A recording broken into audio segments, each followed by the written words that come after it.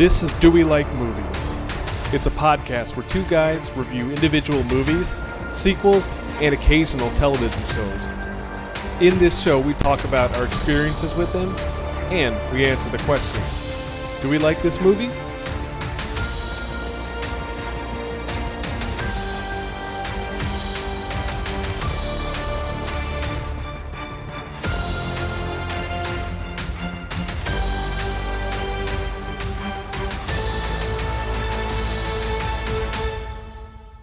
Welcome to Do We Like Movies? I'm your host, Angel.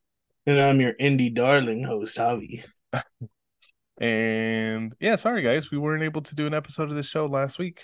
And you know, I know it's been hard for us to kind of get in here and record this, but you know, the exciting part about this is this week of the show, we're back.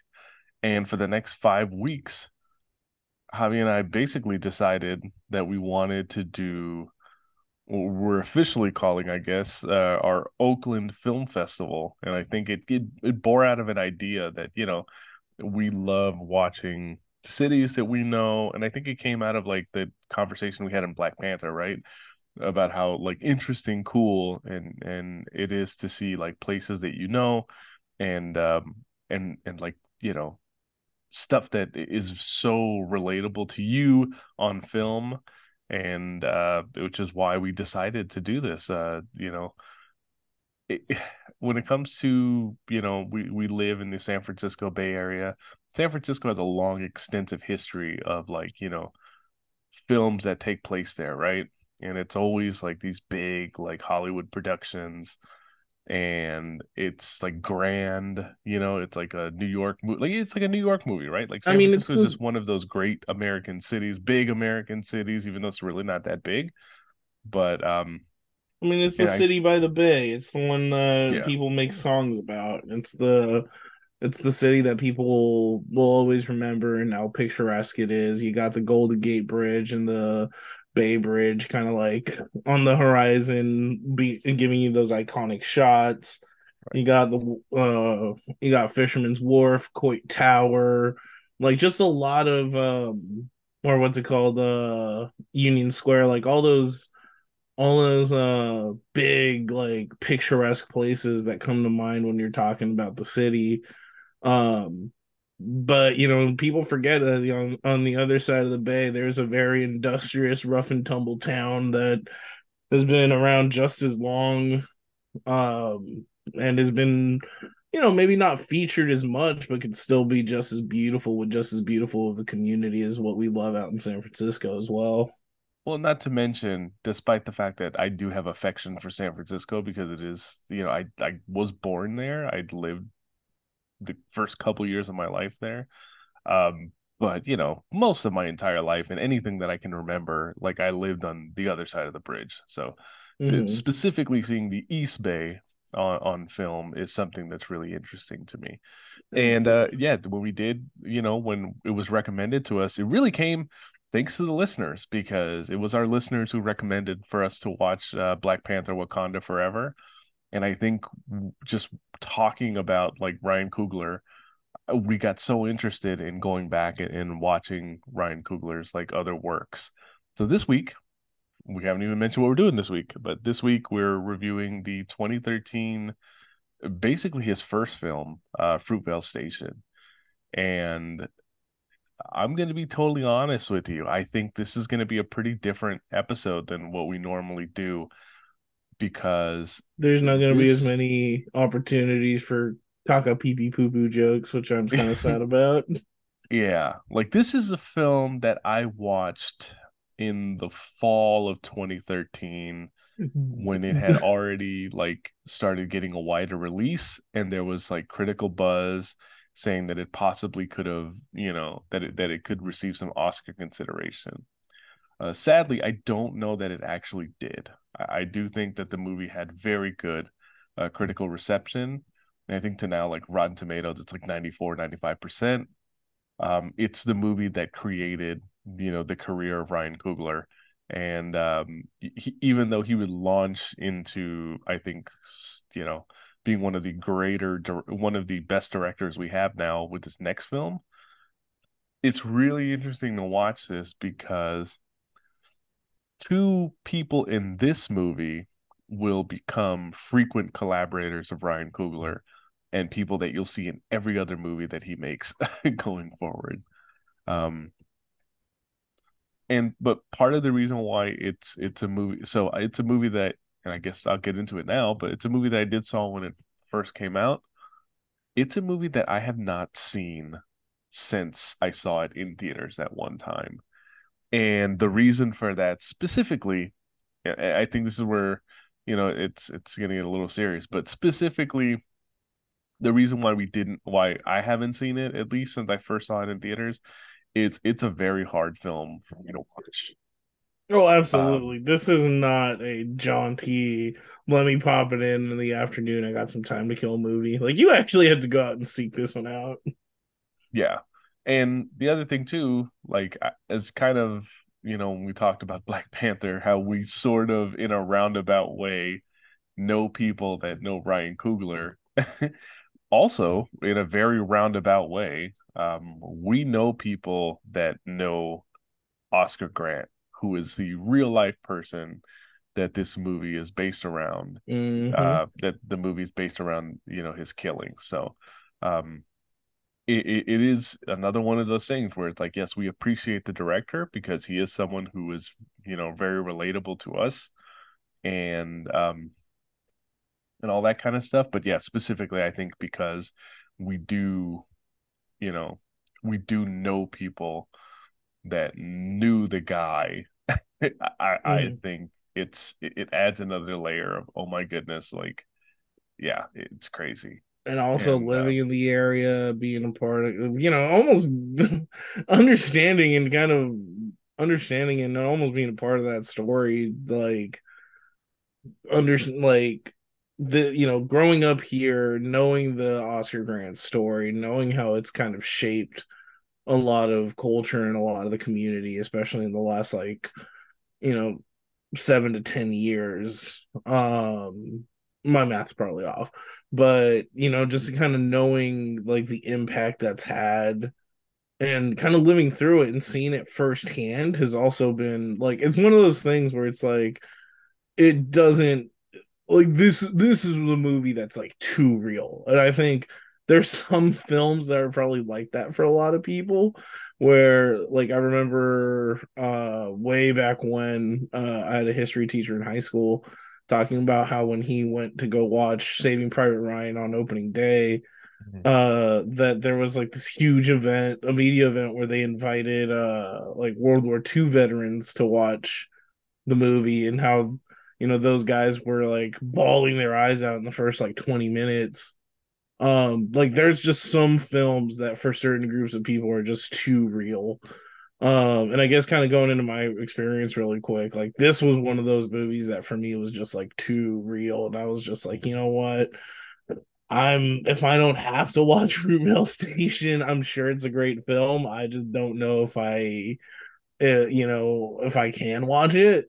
And I put it off for as long as I can, or I could, until finally we decided to do the movie for the oh my podcast. God, so this is your first time watching this? This is my first time watching it. Never Oh seen it wow. before. I was Oh just like, yeah. living through that time period and kind of seeing everything that happened. I was just like, yeah, I'm cool. I'm like, yeah, but at the same time, I also see kind of how myopic my view was, being like, oh, seeing the ramifications of everything. It's like, no, it's kind of important because it goes back to the whole thing we've been preaching about, the importance of storytelling and the importance of, like, especially marginalized communities being owners of their own stories and getting those stories out there. And part of it is being uncomfortable and pushing yourself as a viewer to watch things that you normally wouldn't, things that make you feel uncomfortable at the time.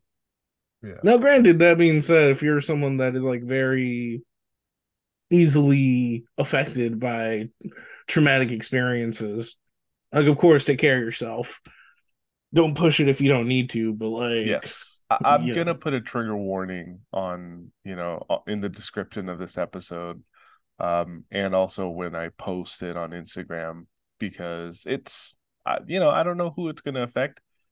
but I can imagine that there are people in our audience that might have some kind of a connection with it, and it might be difficult for them as I think it was and has been for us to go back to it as well. Well, for me to Hmm. go back to it and for you watching it for the first time. And Hmm. we can kind of get into it as we get into the movie part of those things. I do think it's really important to talk about, kind of the real life aspects of this as well before we get into the movie. Um, this movie, revolves around the last day in the life of Oscar Grant the third. He's a 22-year-old, or he was a 22-year-old man from Hayward, California, which is it's a little bit further. I don't know how to say. I think it's south, right? A little bit further. It's like a little south Yeah, of Oakland. it's like a little further It's southeast on the BART yeah, line. like So you pass the airport, you pass the Oakland airport, the Coliseum, and you have a collection of different cities that are southeast of Oakland, San Leandro, Hayward, Union City, and yeah, so he doesn't actually live in Hayward, but again, famously the station that he is shot at is an Oakland station. So the killing of Oscar Grant, the first time I saw anything on this story was in the local news, literally the Monday after New Year's Eve, or New Year's Day, like the first day back after New Year's Day. And I think I was still 2 or 3 weeks away from going back to school because it was my first year of college. And actually, it was my second year of college at this point. So, writing BART is one of those things that I was doing literally every day. I went to school at City College in San Francisco, and I used to take the train, from the East Bay all the way to San Francisco. You don't get to get to Fruitvale, you have to go out to, take a train that takes you to a town called Fremont, which is at that time it was like the closest you could get to San Jose, right? yeah, I think that Those, was the end of the line was Fremont for the longest yeah. time. So, and I think in a previous episode I did talk about that that I actually like when I was in high school I used to frequent like having to go to Fruitvale a lot because there was Hmm. a my orthodontist was like right outside the Fruitvale BART station. So Well, that Fruitvale's station, it's a big stop. It's like people get yeah, off there for commute. Like I remember when I was volunteering at the community health center, like that's where Fruitvale was my stop, and I would walk like 10 blocks over to the clinic. yeah, And like you go off into the plaza and it's like a bunch of mom and pop shops, cafes, like you said, dentist's office. Like yeah, there it's a central hub there in that part of Oakland. yeah. And I just it's a station that I know so well. Like there's just been so many times. The other thing is like it's you know going to San Francisco to see the fireworks or to hang out on New Year's Eve, like that is a thing that people, my age were doing, That's a at Bay the Area time. ass thing. Yeah. But I don't, and to be quite honest, I don't even know if it's a thing that people still do anymore. Like I really do think that how heavily gentrified like this area had become in the last 10 years. So like in the Hmm. time since this happened, like it's just a lot of the people who grew up and are second, third generation people who live out here, like in these cities, are have been pushed out, so much that I just don't think it just reminds me and takes me back to a world that I don't think exists anymore. um, Yeah. No, I so think you're right. and I think Because the most shocking thing about the story when I saw it on the news was this was on camera, and this is probably the first thing since Rodney King, because I did grow up in the 90s, and even though like I was way young when the Rodney King and like the riots in LA happened, by the late 90s, by the 2000s, everyone knew, like, you know what I mean? Like it was a thing that was in pop culture, it was a thing that we talked about in school. So it like to me, it's like, yeah, it's like it's shocking. You're like, how do people get away with like beating someone up on camera? And I really have to take people back to this. Like, it's really a phenomenon in the last 10 years, right? Or the last 12 years where we've been watching people die on camera, like basically watching, being forced to watch these like cell phone videos of like black men being killed on camera by Mm-hmm. police officers. Like now, unfortunately, one of those things like school shootings, it's a thing that we're seeing on camera or we're seeing like in social media so often. Doesn't mean it didn't exist before. It always existed. It's just like now we're actually seeing these things.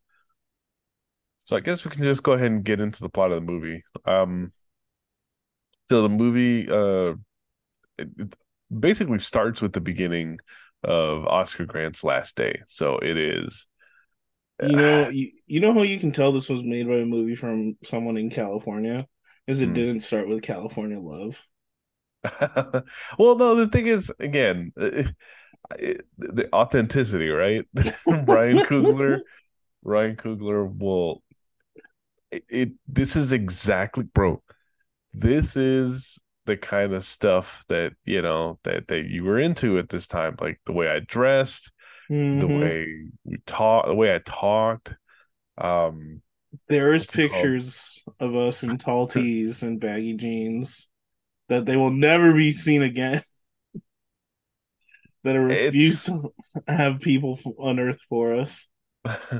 but no, I mean, like yeah. The other thing too is it's the trains. It's again, we've already talked about it, and so yeah, we start in Hayward.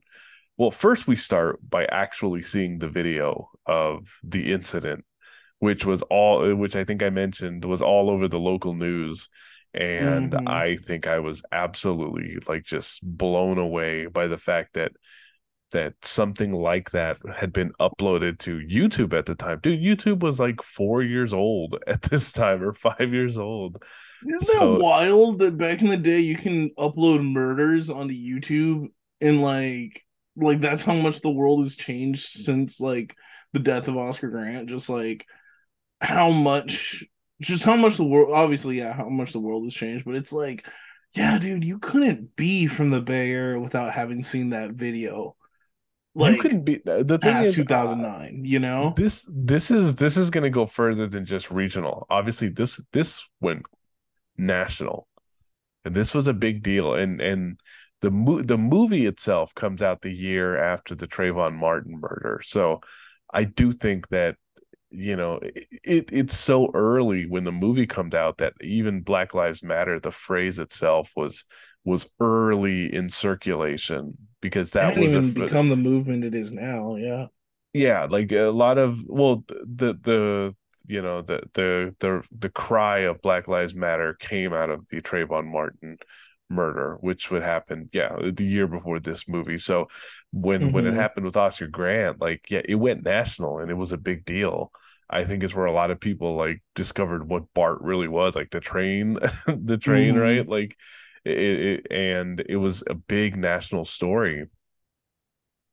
I And it's know. it's really crazy too. This is 2 years after it's 2 years after the verdict in the case as well. And I just remember seeing the video on the news, thinking, this guy's obviously going to go to jail forever. Like he killed someone on camera Mm-hmm. maliciously, and the most one of the more shocking parts of it, and not as reported or not as widely known as the video itself, but the officer who shot him, the this Johannes Mercer Mercerel I have Mercelli. no I don't idea how to know. pronounce I'm that. gonna I'm Yeah. gonna assume it's Mercelli. Um, the guy who I mean, shot and killed him was only charged with involuntary manslaughter, was sentenced to jail for 2 years, and I think only served an 11-month sentence. mm-hmm. So, hey, Justice prevails.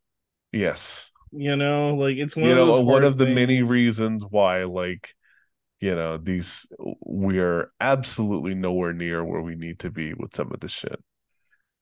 It's yeah, like we can get in a whole conversation of qualified immunity and why service workers get it and whether they deserve it or not. But yeah, that's not. I mean, that's not what this platform's for. No, But yeah, it's freaking insane to think about that. for one that a murder, what looks like it should be a murder one charge gets dropped to involuntary manslaughter, and only not even the full, like not even half the sentence is lived out, you know. Mhm. Like, because you know, like if he serves 11 months, that probably included the time while it went to trial. Like, he probably got time served or some shit. Like, ugh. Yeah. Yeah, I don't want to get too lost in the weeds. I'm just gonna get more furious, Yeah, and like I'm this already surviving on just coffee. So like you said, we can, yeah, jumping into it. Like the movie opens up with Oscar at his apartment with his girlfriend, Sophina, I believe is her name, Mhm. and with their daughter, adorable little girl. God, I wish I got her name. Um, but I think they call her T, like as a nickname for most of the movie. I think her name's Dottie. Um, but yeah, the Oscar wakes up to Sophina arguing with him about um his most recent, I guess, stepping out of their relationship. Um, and then you know it kind of ends with him like promising that he wants to make changes and stuff. While he goes and he grabs like this you know, eighth of weed that he's been trying to move. And right away, there's so many things that I'm just like, holy shit, 10 years ago, weed was still like criminalized in our Mhm. state. Like, that was wild to think of. Like, this movie sent me on a fucking time machine, like, Yeah. to what, you know, or late aughts Bay Area was, you know? Yeah, Like, like people were going to jail for something that's now like a trendy business. absolutely, And right? people are Once, still in jail mhm. unfairly, while other people of different skin pigmentation are making money off of what used to be an illegal business. Meanwhile, dispensaries look like Apple stores, but Yeah. I'm not saying nothing. I'm just saying. So, yeah, the way this movie goes is it pretty much just gives us like snippets and like snapshots into the day in the life of Oscar Grant. Um, you know, he ends up taking, like, we see him take his daughter to a daycare, which I believe the teacher is played by like Oscar Grant's like biological mother. Oh Is wow. something I was reading on. I could be wrong, but I want to double check that on IMDb. Mhm. But supposedly she gets a cameo in Fruitvale Station as like one of T's like teachers. Um, we also get, you know, we also see that he kind of drives, you know, he drives Sophina around. They're making plans to go to the city to watch fireworks, watch the fireworks down at the pier. And meanwhile, Oscar is also trying to, you know, meet up with his family. They want to celebrate his mother's birthday. And yeah, it's just going through his day, right? Like we're just getting little snapshots of kind of what he's going through. The first major scene we do get is his interaction in the supermarket, right? Mhm. And I think that's like an important. I think it's an important scene to kind of talk about because one, I mean, like I've actually been to that. Actually been to that store. Like it's crazy. That's like, you know, it's a very recognizable store that he Mhm. goes to, or that market, and it's like he goes, he meets up with some friends, and he goes and he gets some like crab legs. They're gonna have a boil for his mom's birthday. He invites his friend over. He ends up talking to he ends up talking to this young woman who looks like she's in out of her depth as she's trying to do a fish fry, like, and trying to learn to do a fish fry from scratch for this guy that she just met. Mhm. So Oscar ends up calling his grandma to tell her kind of the recipe on how to do a fish fry. Meanwhile, Oscar goes and he, you know, There's a bit of a flirtation like to it as well. Like he's got a bit of a flirtatious attitude, and he also has an argument with Sophina, like in the first scene of the movie, because apparently he cheated on her at some point. So mhm. So it's like it's still what's there. Like, interesting about this movie is that it presents him as really a human being. Like he's a very flawed uh character, right? Like if we're talking characters in a movie, he's a flawed character. He's got questionable, like in most movies, everything is very black and white. The protagonist in our film will do all the right things in most cases, unless him being an unsavory person is part of the movie itself. But in this mm-hmm. one, it's there, we show him for who he is, and I think what works here really well is that even though you obviously don't agree with everything that Oscar does or says in this movie, as played by Michael B. Jordan, this fictionalized version of him, Mm-hmm. you have tremendous sympathy for him because of how he's presented in the movie and because of the performance by Michael B. Jordan. And that's the It's point, right? It's like at the end of the day, you're not supposed to agree with him one way or the other. Maybe you're not even supposed to like him one way or the other, but you're supposed to, at the very least, accept the fact that he's a human being and what happened to him was tragic. And no one deserved that, regardless of whether you like them or not. And I think this scene really kind of captures that when he goes and he talks to the manager about getting his job back. And he tries to do it the nice way, right? He Mhm, tries being like, hey, man, I'm trying to turn my life around. Like, I'll work night shifts. I'll work 1 day a week. Like, please, like, get me back on shift. To which this is when we find out that Oscar has been he's been late for the last 2 weeks and hasn't been showing up to work.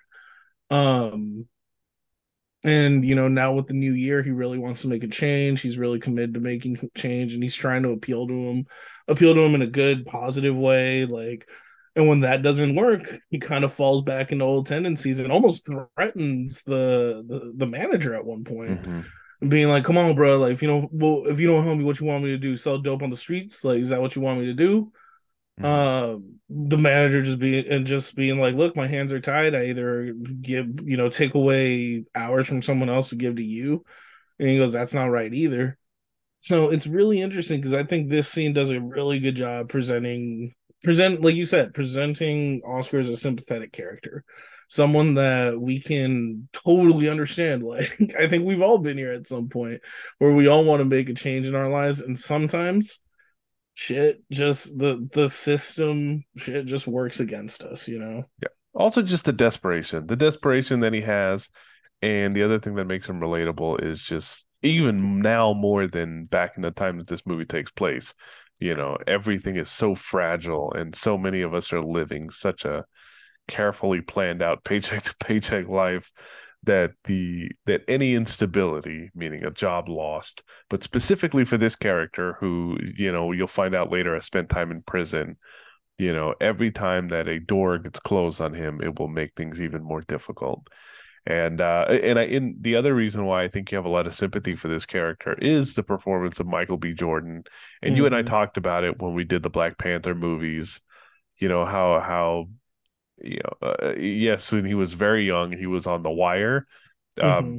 But I think a lot of where I really got to know who he was, I mean, like where I really got to know who this actor was, based on like a famous character was Friday Night Lights. This was Mm-hmm. 2 years after Friday Night Lights Mm-hmm. wrapped. They wrapped in 2011. My guess is he shot probably the last season at the end of 2010, Mm-hmm. and this movie likely shot between 2011 and 2012. So, Oh, so by the way, he very likely jumped pretty close, like onto this, like shortly after that.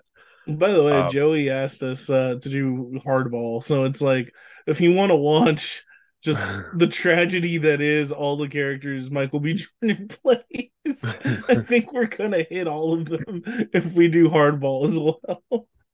the other thing too is that the other Ryan Coogler collaborator that is introduced in this movie, and I think it's really incredible because it's like the jump that these guys are going to make in 2 years is insane. Ludwig Göransson, who is a composer that Ryan Coogler met while he was going to school at USC, and this is the first project that they collaborate on. Ludwig Göransson ends up doing the score for every Ryan Coogler movie after this. So his next Oh, one that he does really? is Creed, which is a fantastic soundtrack. And Mm-hmm. more famously, even beyond just movies with with Ryan Coogler, he also did the score for Tenet with Chris Nolan. So Oh, dude, he did the score for Venom. Nice. yeah, yeah. So he's yeah he came, this was his first movie as well. And again, Mm-hmm. it's I think one thing that we should talk about before we talk more about this movie is just I think you and I have often said offline and maybe a little online that we think of Ryan Coogler as, you know, really the latest in a line of great filmmakers, guys Mm-hmm. like Scorsese, guys you might look at like Chris Nolan, those guys who have they have a style and they have their Mm-hmm. frequent team that comes with them and the actors that often come with them. Like, yeah, it's just, you're watching a Ryan Coogler movie when it sounds like, when it looks like, when it Mm-hmm. has whoever is starring in it. So it's really interesting to see that two very key figures in what makes up a Ryan Coogler film are with him this early as well. I know it's like right off the bat too. Like Yeah. that's freaking crazy to kind of get apart like that crew that you're essentially gonna hang the rest of your career hmm on, like so early in your career too. Because yeah, I mean you can't tell me Ryan Coogler and Michael B. Jordan are Scorsese and Leo at this point, or like Right. Tarantino and Because Leo at this people point. knew who Michael B. Jordan was. People knew who he was. They had seen him in the TV shows that he was in. But this was his first big role as Mm-hmm. an adult actor, where he's no longer a child, where he like had graduated from being a child star into now being an adult actor. Mm-hmm. And specifically when he comes back to do Creed, he becomes a star because of that movie. Like, I mean, people already knew who he was, but he becomes Michael B. Jordan off of the strength of the next film that they do together as well. Oh, I thought you meant Chronicle. Well, I mean, that was a pretty big one too. But That's I not, I mean think that's what made him like I a peak. think Like Creed, because he's the featured character and it's essentially his star vehicle. I think mm-hmm. it's the reason why I more think of it as that. Nah, But yeah. anyway, yeah, of course, Oscar, he threatens his old boss. He hasn't told Sophina or most anybody that this is what's happened to him, that he has lost his job because he was frequently late. Mm-hmm. Um, And so anyway, we get some interesting like um random like flashback scenes, right? And like we get some interspersed scenes like the freaking symbolism behind the dog getting run over scene, like when he's pumping gas and he's just like um and like it was really interesting. Like I remember like watching that scene and it being like, oh yeah, like the dog kind of being the foreshadowing of what's gonna happen to him, because it's like again, you take a young black man and in a country where we've kind of been conditioned to be afraid of young black men, much like an American bulldog or much like a pitty, where you look at them, they're supposed to be scary, and you're supposed to be afraid of them. And the way of course he treats the dog, he's like, oh hey boy, like he's really like nice and sweet with the dog ends up getting run over, and then you just see the guy, like you see him kind of like shed a tear over this dog. And it was an interesting scene because I was like, I didn't think you needed it to humanize him. I thought the kid was already humanized, but to that me I was a took critic. That was a criticism I had when I first saw this movie too. That mm-hmm. I thought it felt like a step too far. I felt if anything it was just symbolism. It was just a like foreshadowing and symbolism of what's going to happen to him. And Yeah, it's like the and ideas.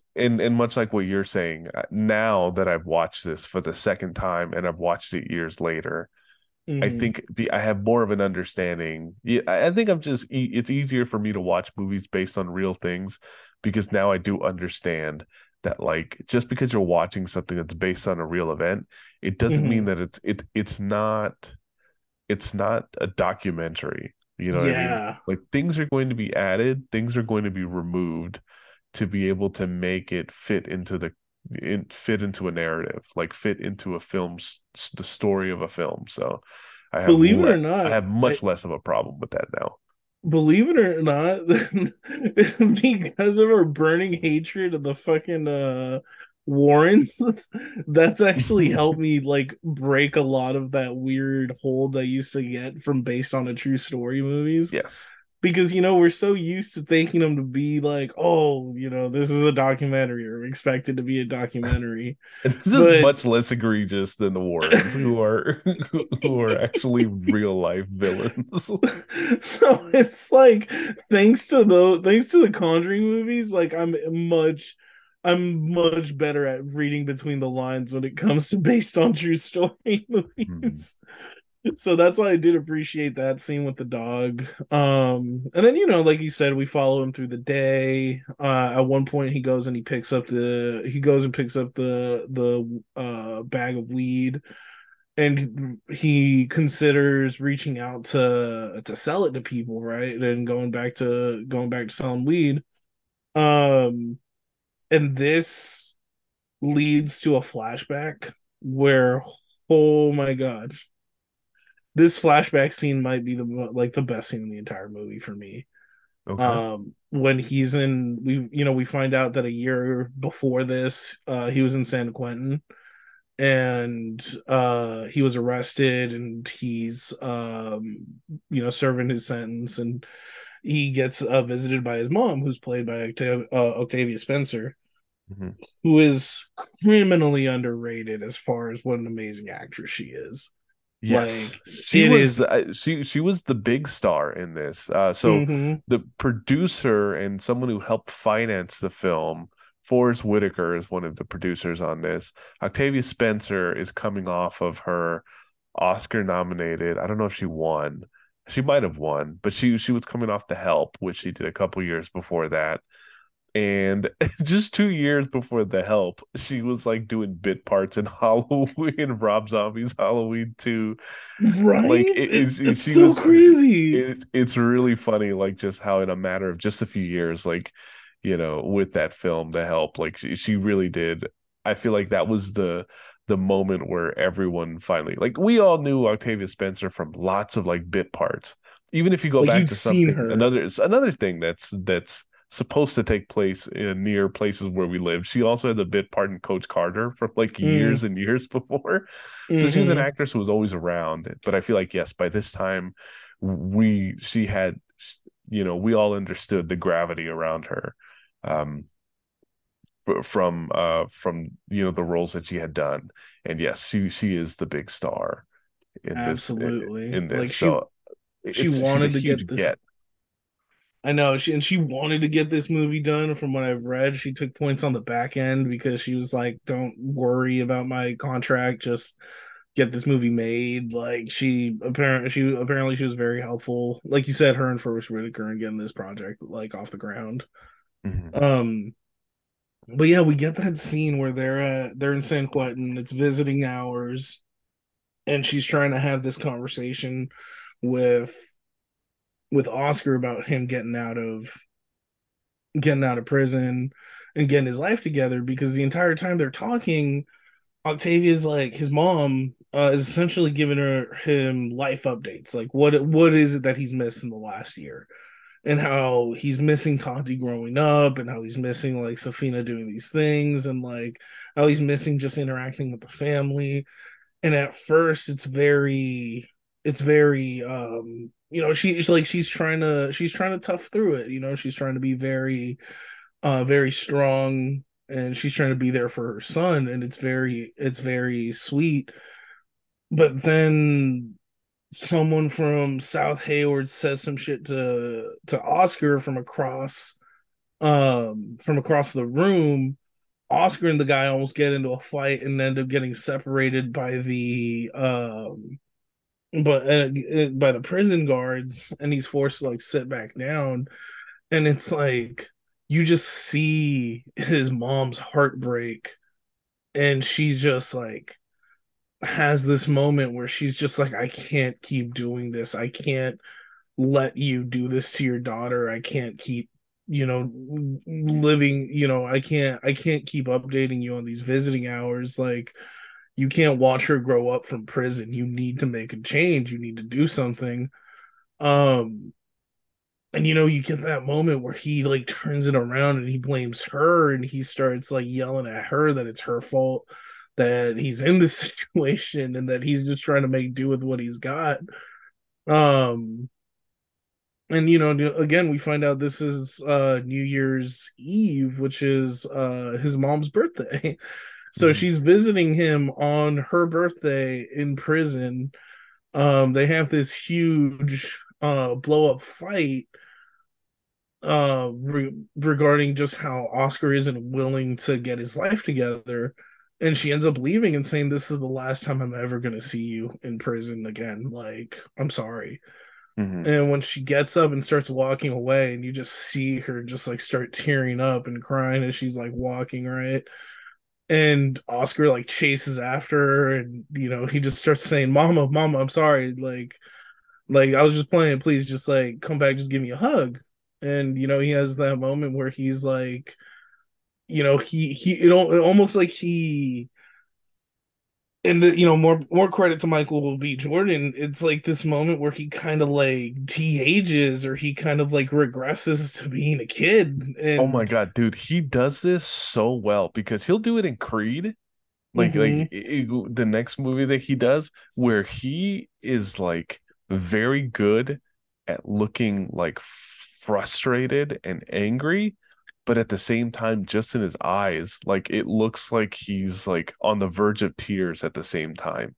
And that's such a hard, like, it is such a hard emotion to convey, like just the mhm, kind of frustrated anger that makes you and it's such a like it is such a like for many of us who have grown up with with like toxic masculinity and like the idea that mhm. men aren't supposed to show emotions, like it's very common for men to like angry cry to themselves Yeah, when they are upset, and it's just yeah he's really good at conveying that specific emotion of like frustrated it's on the verge of tears, like with this like anger in and it that that's like the perfect way of putting it. I think you hit the nail on the head.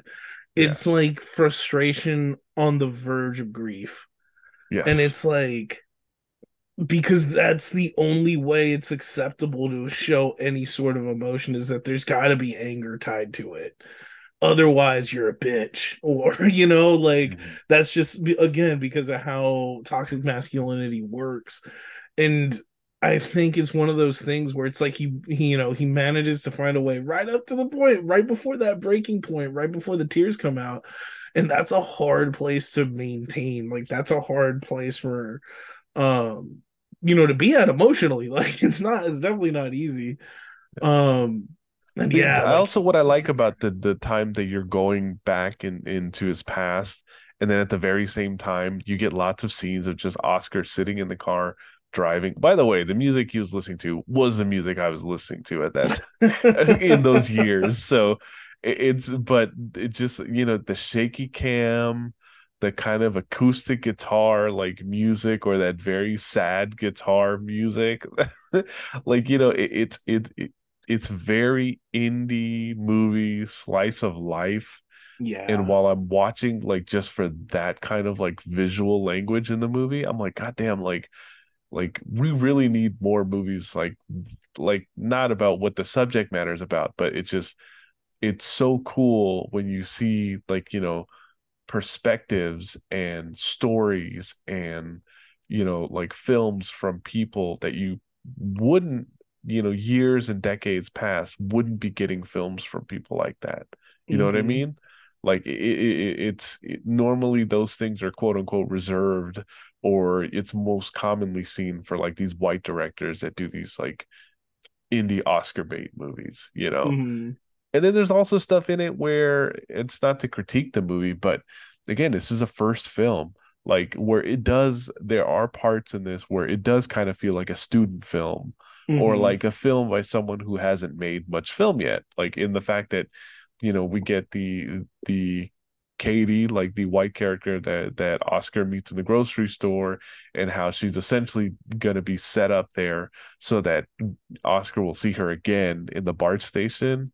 And then you Mm-hmm. get the scene of like the jail, where they go back in time, and the guy who's like he gets into a fight with at jail is going to be the guy who he gets into a fight with at BART, Mm-hmm. which I don't know if that's the same person.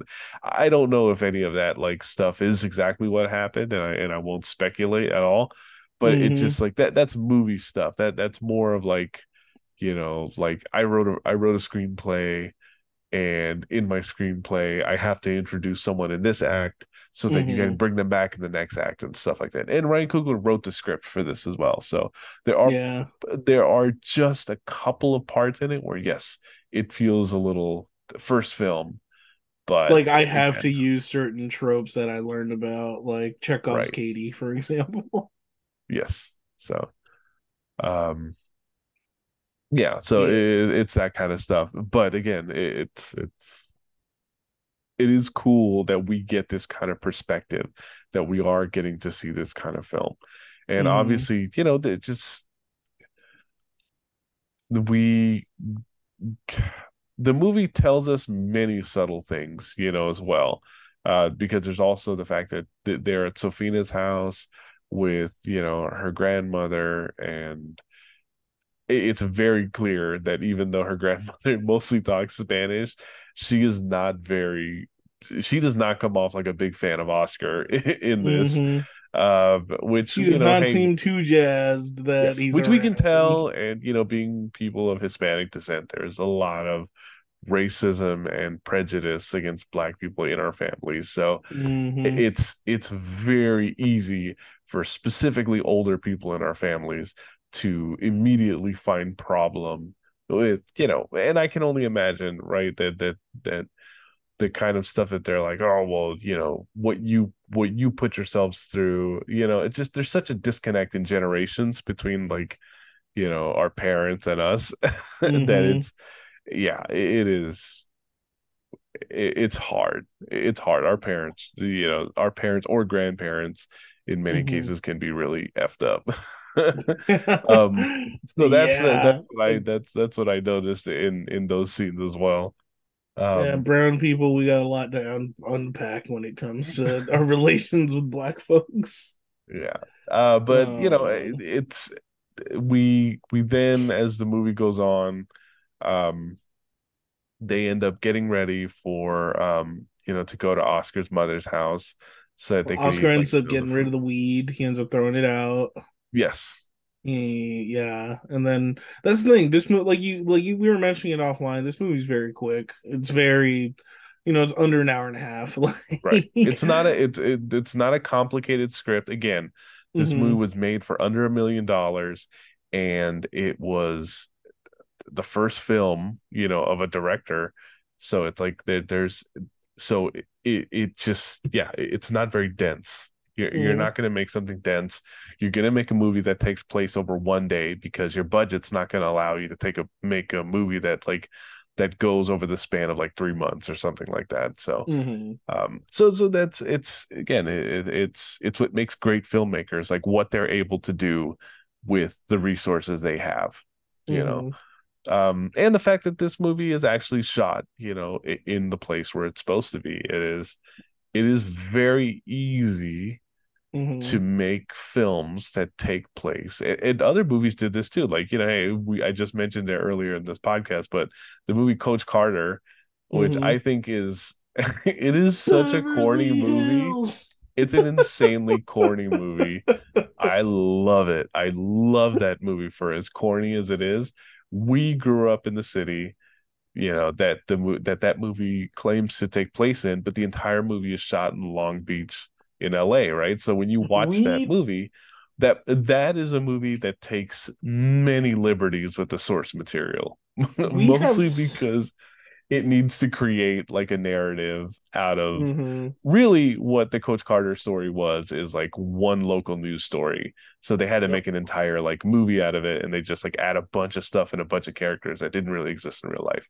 And the school and the locations that they shot in were not the school and the locations that the movie actually takes place in. So that one feels more like parody, and that's what I mean. It's like it could be so easy to get something that's more parody, where it's like it could be either a very fictionalized version of of the event that happened here, or create a new character, make it something similar, and have it take place in New York. Like, what makes it Mm-hmm. feel like something that you gravitate towards, or just something that personally I love it, even though it's I can't I can't watch it the same way that I watch other films.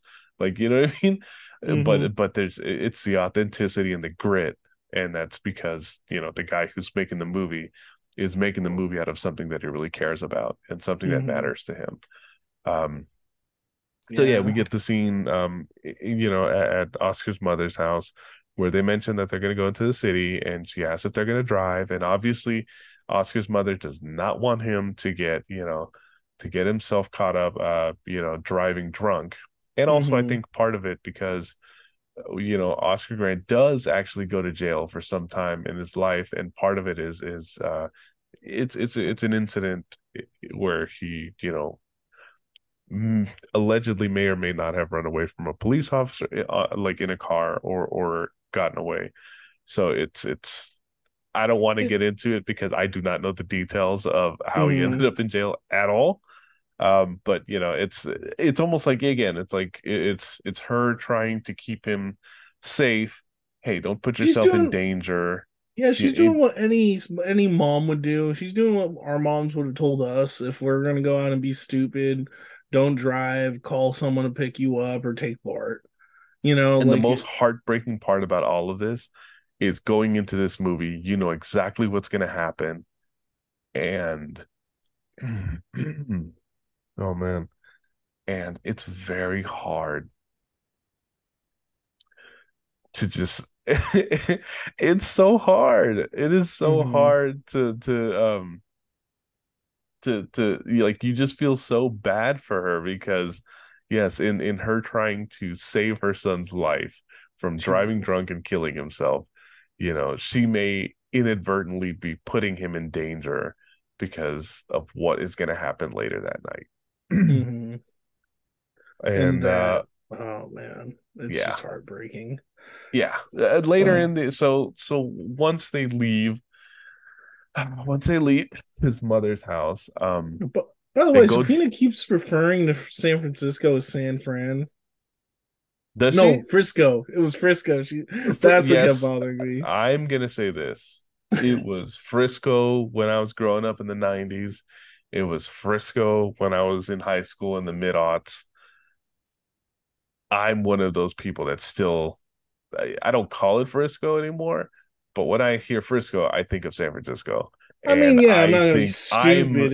I think that It just feels weird. this don't call it Frisco thing is like a gentrifier thing more than anything. I know plenty of people who grew up calling it that, even though more commonly I think we use the city now because obviously Oakland's a town, San Francisco's a city. It's Mm-hmm. just, if you live here, you know what you're talking about when you use just those terms. So, Exactly. um, yes, I would much rather somebody call it Frisco than using the word San Fran, because San Fran makes my ears bleed.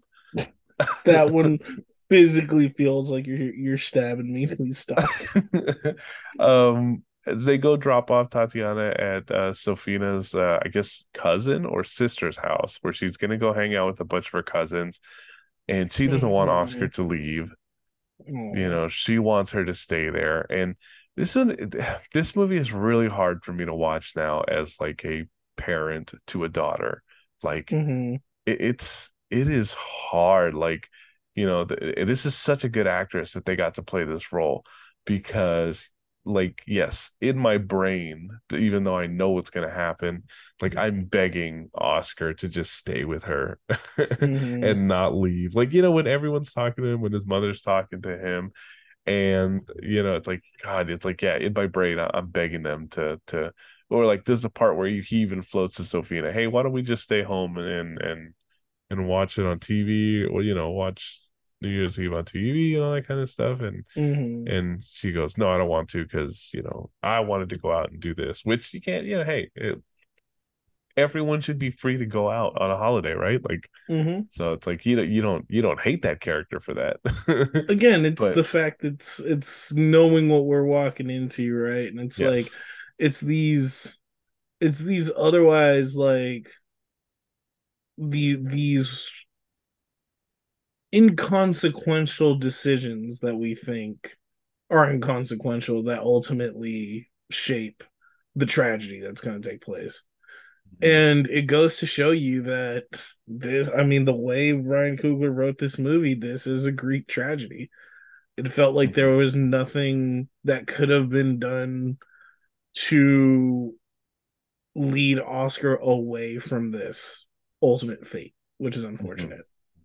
Um, like you said, between his mom literally just giving very sound advice that I think any mother would have given us. So even his girlfriend just wanting to go out. Just something as Yeah. simple as that, Like it's unfortunate how there's no way they could have known. No way they could have known what was gonna Uh, transpire by the end of the film.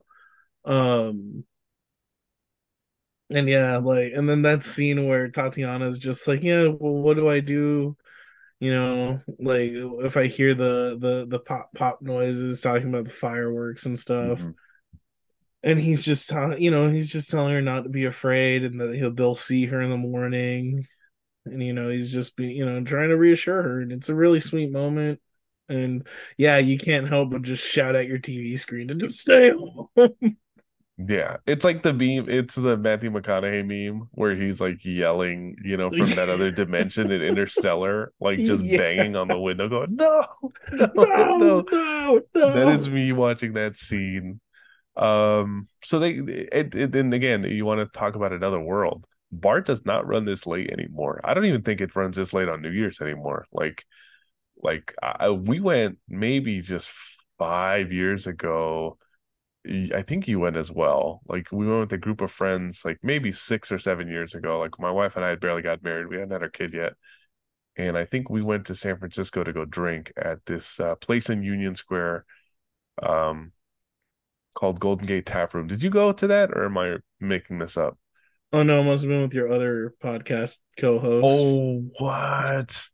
We did go with friends. We did go with some friends, and Which I think you did but go with Jose, who has been on the show. yeah, and but I think the thing is, like, we had to be on the train by latest midnight because there wasn't really any trains running late. And I do know that at least around the time of the Oscar Grant killing, like during New Year's Eve, like to try to dissuade people from driving, BART would run trains, I think, all night at All night least. and sometimes for free. Like Yeah. So it like was like, yeah, it was different. And then, yeah, I remember like around this time too, like for spare the air days, like mm, there would be lots of days where I'd go, like I was going to school, like where I wouldn't even have to pay fare because they were mm. trying to, yeah, spare the air and all that stuff.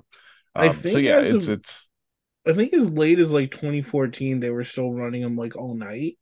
okay. Um yeah, because if it was like Yeah, because the thing I'm remembering is about 2015, 16. So it was definitely where like, yeah, we went drinking, but mm, because we had to be back home, and we didn't want to drive, obviously we ended up taking the train, and we had to be on the train by midnight. mm-hmm. So yeah. Yeah, no, that It's makes sense. Yeah. But anyway, so yeah, they go into the city. You don't really see what they're actually doing, but it's more of like you see them as they get out of the train station, and then you catch up with them after they've left wherever they were going to. Um, and they have the neat little scene where they have to try to get the women to use the restroom somewhere, and they find a local business that's closing up, and Mm-hmm. Oscar's able to charm the store owner into into allowing Sophie to use the bathroom, and then at the same time you get this other like white couple who's there, and and he find also out. helps this pregnant pregnant woman who's who needs to use the restroom as well, and gets her Mhm, in there. And then I think between the scene at the grocery store earlier and the scene here, it's it feels in character for the Oscar Grant character to be someone who will help someone else out if he can. mhm. And you find out that the guy's like a web designer, and him and Oscar kind of have they have like a moment talking about their kids. Um, and yeah, like just from general having conversation with Oscar, the guy gives his card to him, asking him if there's ever anything he needs to do or if he's looking for a job to get in the field, like to hit him up. So it's like everything is putting in perspective like that. Again, Oscar is trying to turn his life around. Oscar is making a concerted effort.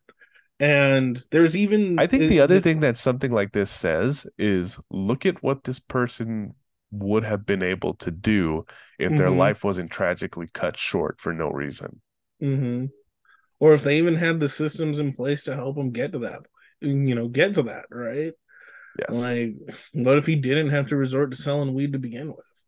Yes. And Like, I'll say this as someone who is a it is as someone who is a Bay Area native who works in the tech sector, I work with a lot of people that didn't grow up here, that were mm-hmm, not born here the way I was.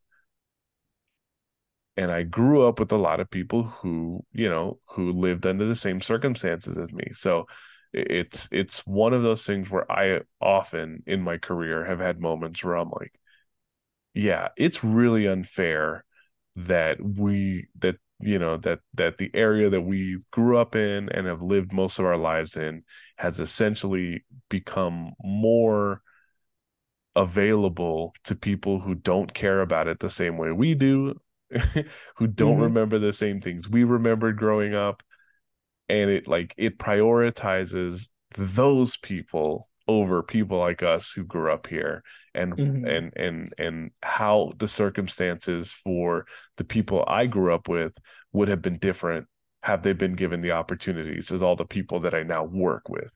And that's more mm-hmm. of like a just complicated bizarre relationship that I just have with everything in my life.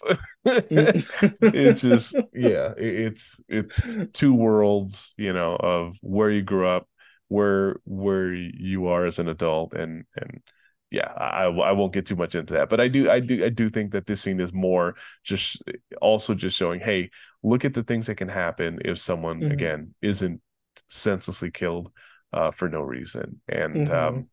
tragically after the scene, you're left with the optimism that maybe this could be a new avenue for Oscar.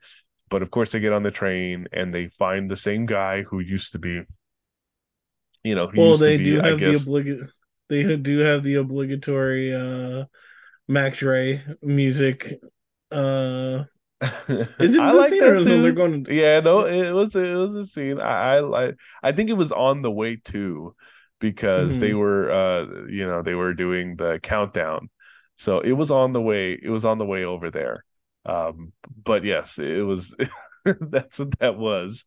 Oh, Um, I thought it was on the way back. No, you're right. It had to have been yeah. on the I countdown. also really love it because another movie that you and I are going to be doing pretty soon, Blind Spotting, Mm-hmm. the series that follows that movie also has one of these like Mac Dre like we're gonna stop and have everybody dance to it.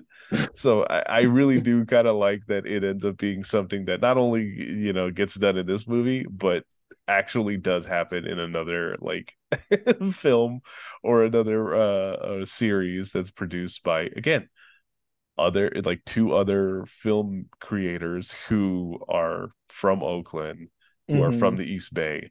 So it's just it's one of those things where it's like if it's someone who didn't grow up here doing it's corny and you'd hate it. Mm-hmm. But because you know that the people who made it are from here, you're like, yeah, that tracks. Yep. So non-Bay listeners, just so you know, this does in fact happen. Is when Mac Dre does come on, we do stop everything we're doing.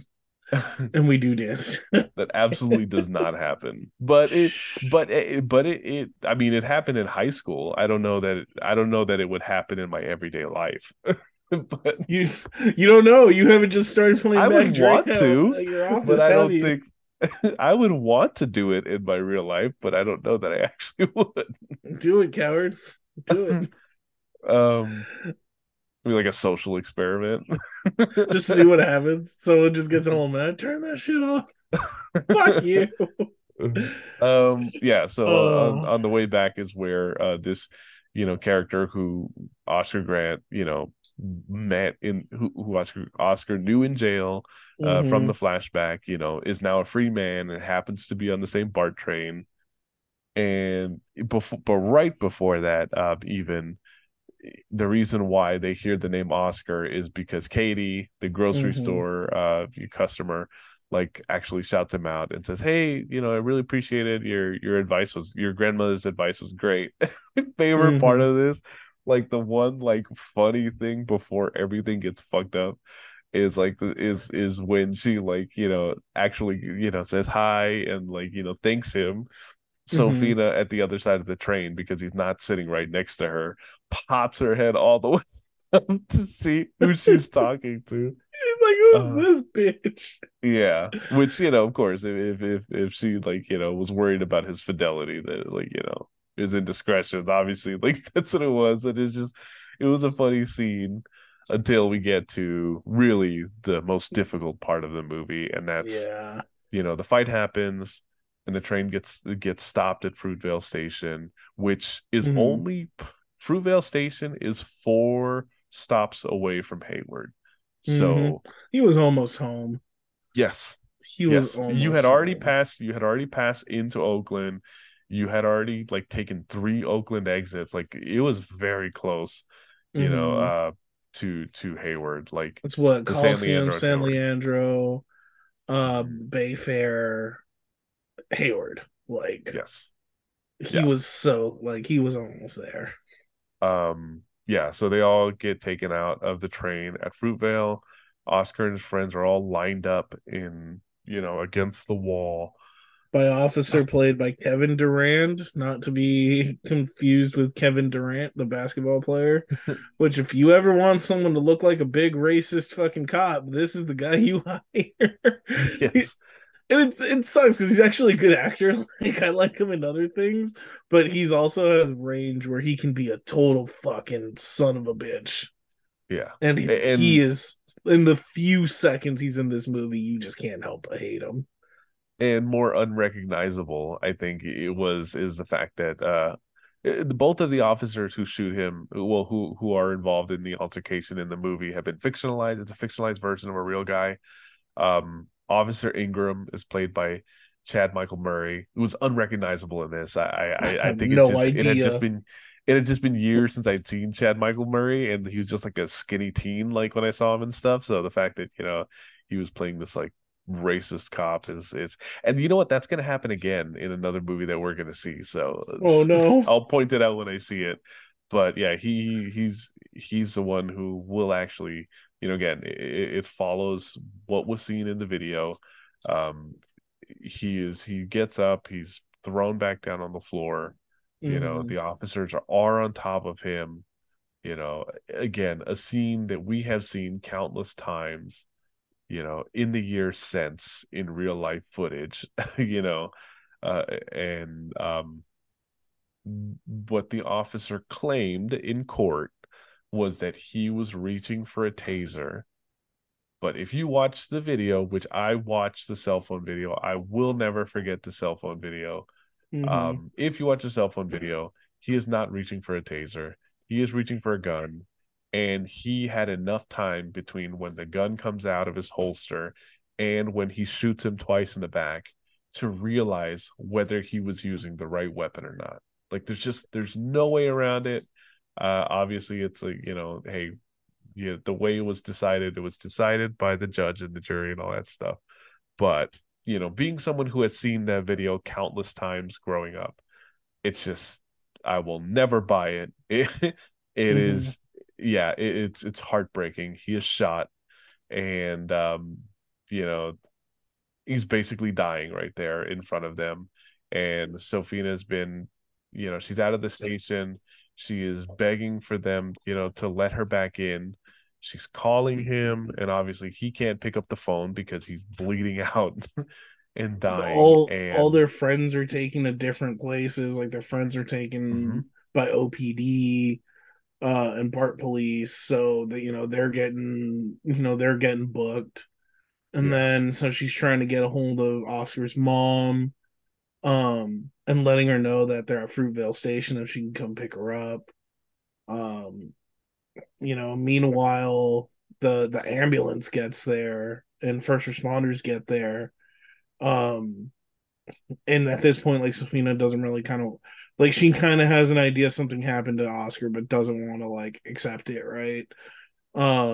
And the paramedics show up and they load him on the stretcher, completely cut out of his clothes, like at this point, trying to get to the wounds in his back.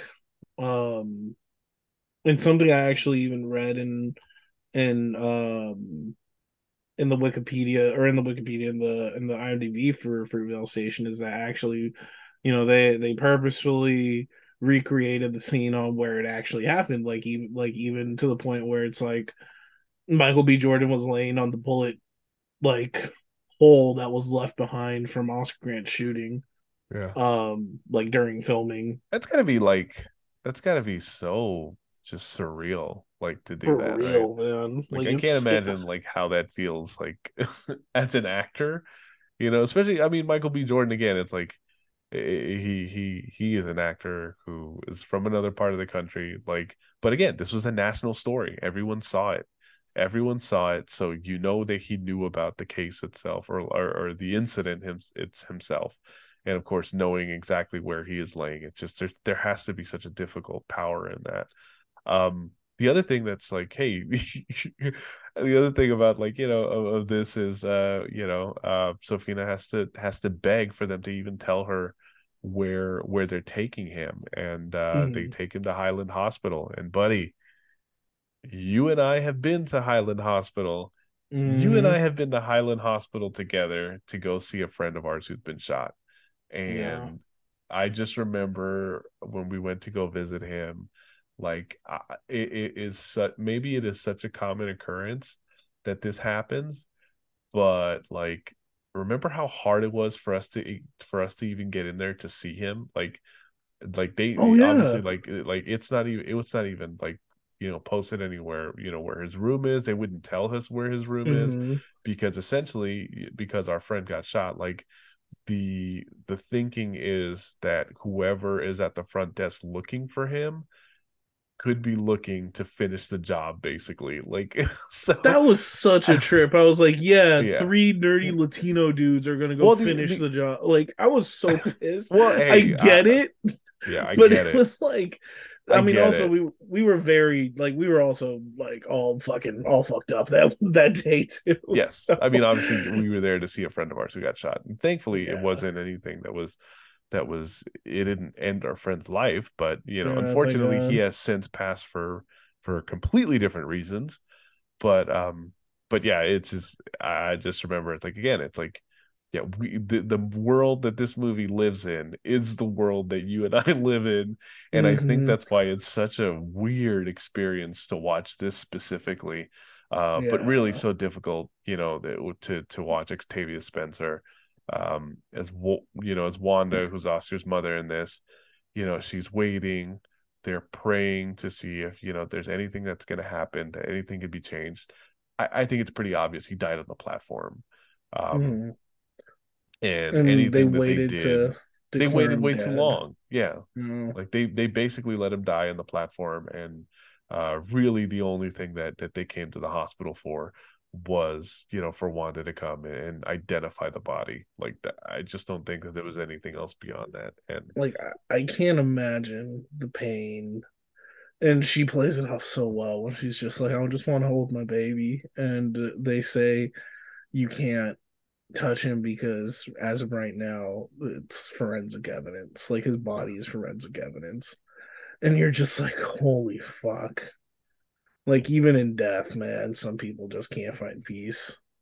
yes, and And then it's rough. The movie cuts to title when I cards. first saw this, this was the hardest part of the movie for me to watch. You know, Mm-hmm. the first time I'd seen it was, you know, his mother having to wait in the hospital, and just how long that scene was. That felt like when she was in the hallway, and where she's like sits and talks to herself and basically says, I blame myself. I told him to take the train because I thought that, you know, I thought I was keeping him out of trouble. Yeah. So it's just like you're just sitting there watching her like realize the guilt that she now has because Mm-hmm. she ended up telling him to take the train, and he was killed because he was, you know, because a BART police officer killed him on the platform. Mm-hmm. And now, this second time that I watched it now as a father, the hardest part of this movie to watch now is the scene after they leave the hospital, where Sofina has to go to her sister's house, and she Mm-hmm. has to go pick up, you know, their daughter. And like you can tell that Sofina's, you know, sister has been crying all night. She's likely Mm-hmm. already knows what happened, that Oscar is dead. And the fact that, you know, that his daughter wakes up on New Year's Day that morning not Mm-hmm. knowing what happened to her dad, and someone needs to tell her. And that is for me the hardest thing to even think about, that I could not I can't even mm, Yep. mm, Yeah. That part didn't get to me or anything. yeah, You just unlocked the fear I didn't know I had. Fuck. it's hard. That one's It's hard. Yeah. yeah, yeah, it is hard. I definitely had a cry when I saw that scene this time. It is, again, the actors in this movie did did their job. And I think Mm-hmm. it again, it's very painful. It's very painful because, you know, she doesn't even really answer her question, but it just cuts to a scene of both Tatiana and Sofina sitting in the shower with the water running down their face. And it's Mm-hmm. just a reminder of like, when tragedy like this happens, like you're just expected to go about your day as if nothing happened. Mm-hmm. And it's more of an exit, it's just an existential thing too, that's just like, god damn, like what do you do when something like this happens, and life is so fragile and anything can happen to us at any moment, all that kind of stuff, blah blah blah. But yeah, Mm-hmm. it's the ending of this movie is so hard to watch, ever reminding me why, as much as I love this movie, and obviously we're going to talk about how we feel about it, but if I'm going to talk about, you know, do I like Fruitvale Station, I love it because I think it's the great first film of one of our greatest directors now, who's currently making films now. Mm-hmm. Um, it is a fantastic performance by one of the just great male actors that we have now, who's in this. A great supporting, you know, role by a great actress that we have, you know, in Octavia Spencer. And also, just again, it is visually a love letter to the place that we grew up in. It's filmed in such a really beautiful way. You know, there's something really special about seeing places that you know on film, you know, but because of the subject matter and because of our proximity to, you know, to because of our proximity to the subject matter and the event itself, you know, it's a hard movie to watch. I cannot say or promise that I'm going to watch it again, but if you haven't seen it before, I recommend that you watch it. If you saw it a long time ago and you haven't seen it in a long time, trigger warning, it is a hard movie to Mm-hmm. watch, but if you feel like you're up for it, I think you should watch it. I do like this movie because I think it's great. But again, I've only seen it two times. I don't know when the third time is I'm going to see it, because emotionally, it is a very hard film for me to watch. But I will say, yes, I do like this movie. Oof. There is there's a few movies that are hard to watch, you know. Yeah. This is one of them for me. Like I remember I remember before that list was just really innocent voices. If you ever watched that, or if you ever had to watch that about the Salvadoran Civil War. Yeah, wasn't a fun movie. Um, and yeah, like Fruitvale Station is a tough one. It's especially when you know the story, especially when you've lived in the area and you connected in the story, and it's like to realize how easily this happens and it could happen to folks, like BART is something I rode all through my undergrad, something you rode all through your time in college, I still commute on that train it's when I crazy, go into the office now. Like like I still take the train when I have mm-hmm. to. I took it during the pandemic because I worked at an office in Oakland. Yes, I still like take the it, train to this day. it's one, yeah, it's one of those things where it, like you said, it's surreal how just life net, there's this movie about life ending on this, life getting taken on this train, and it's like, man, like it never stops. It never stops. Like, the next day happens and things keep on going. But man, like the acting in this movie is it's fantastic. Octavia Top Spencer notch. is amazing. Michael B. Jordan is fantastic, and like you see him getting to where he's gonna be in the next couple years. And even like Sofina was fantastic as well. Like even some of our lesser known actors that you see, as background characters, but they're also they're putting on very like emotional performances as well. Like you said, I think it is important to point out that this is very art school. There is still some trends like that you see where this is very art school. This is very much this is someone's first film. Mhm. um but the authenticity that Ryan Coogler lends to the script is so fantastic, man. Like there's no dialogue. Like it's really hard to write dialogue for when you're not of that culture, right? Because it can come off so cheesy and corny. You can tell not only did a black man work on this script, a black man like from the Bay worked on this script Mhm. to where everything felt so natural and it felt um yeah, it just felt like it was a very natural, like conversations, organic. That's what I was looking for. Like a lot of the interactions between characters felt very organic and it felt very naturally like written. It didn't feel like people were acting, is what Mhm. it was. Which I really appreciated. I like this movie. It's a hard watch. It's something I can't say I'm gonna probably watch again. Um, but yeah, I do recommend everyone watch it at least once.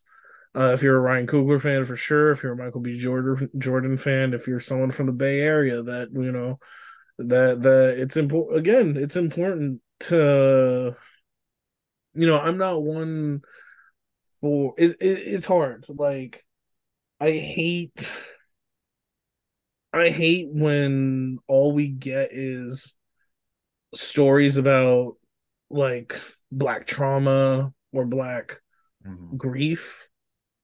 Um, and even like that kind of goes on to other communities that are here in the Bay Area, whether it's the Hispanic community, whether it's the gay community or anything. It's like with so many times we have to see our own like go through grief in those types of films. Um, Mhm. Even like when we watch La Mission, right? But it's like it hurts, but God, those are so important too. Like those stories are so important to get out there. I think you made a really Um, good comment when you talked earlier about the importance of taking the power back. Like of just kind of taking power back by being the ones who present these stories. I think the fact that Ryan Coogler basically took that power back and made this a story where he was able to to to tell it, again, it's what makes it it's what makes it as hard as it is to watch, such a necessary film to watch. mhm, And also, I think maybe the toll that something like this takes on you is probably the reason why all of his projects since have been much more of a they're less about, I think, what we talk about with Black trauma, and more of them are, again, Black Panther is a big comic book movie.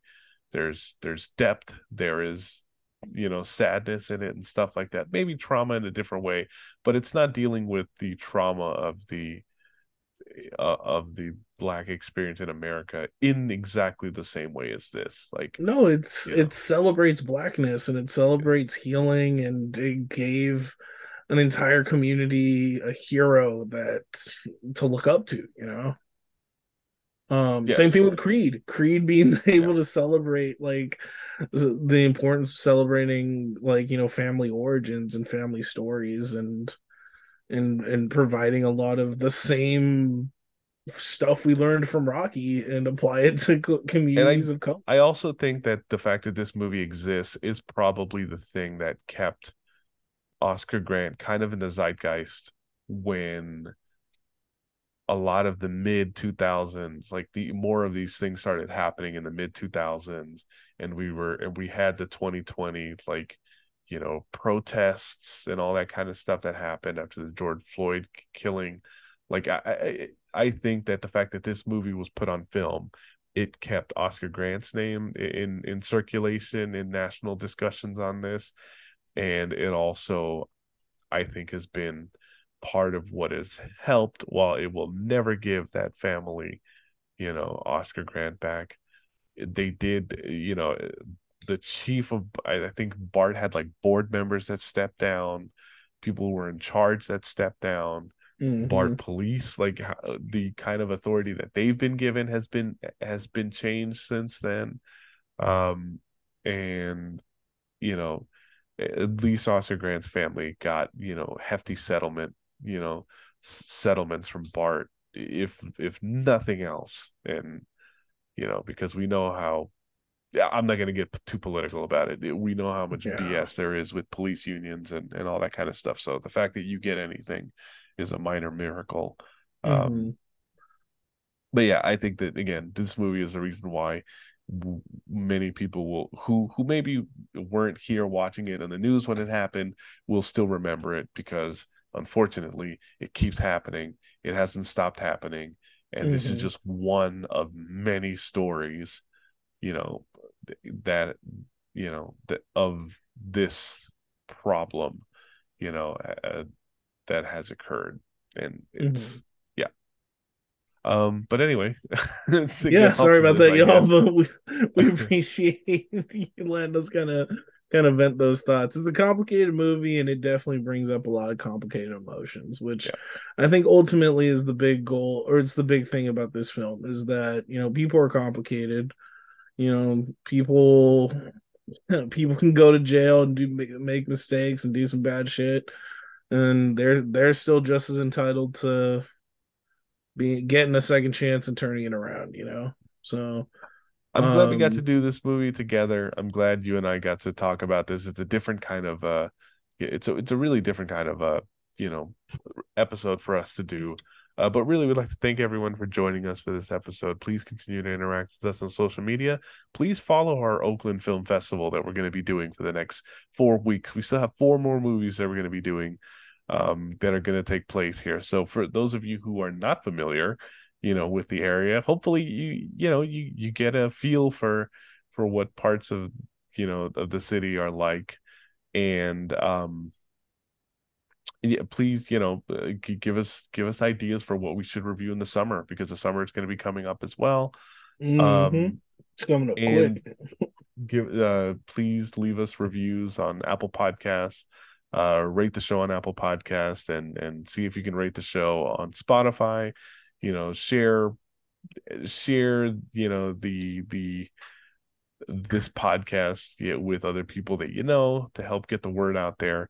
And yeah, we really appreciate you guys joining us for this episode, and we really hope that you stick around, not just with us for this, but for any of new fans who have joined us since we started doing Black Panther, because that was a very highly downloaded episode. If any of you guys have Mm-hmm. decided to stick around since then, please, I think you'll find that we have a very interesting, like, assortment of movies that we've covered on this show, and I'm very excited for this kind of series that we're going to be doing. So please, so thank you for joining us for this episode, and we will talk to you guys next time. Later, y'all.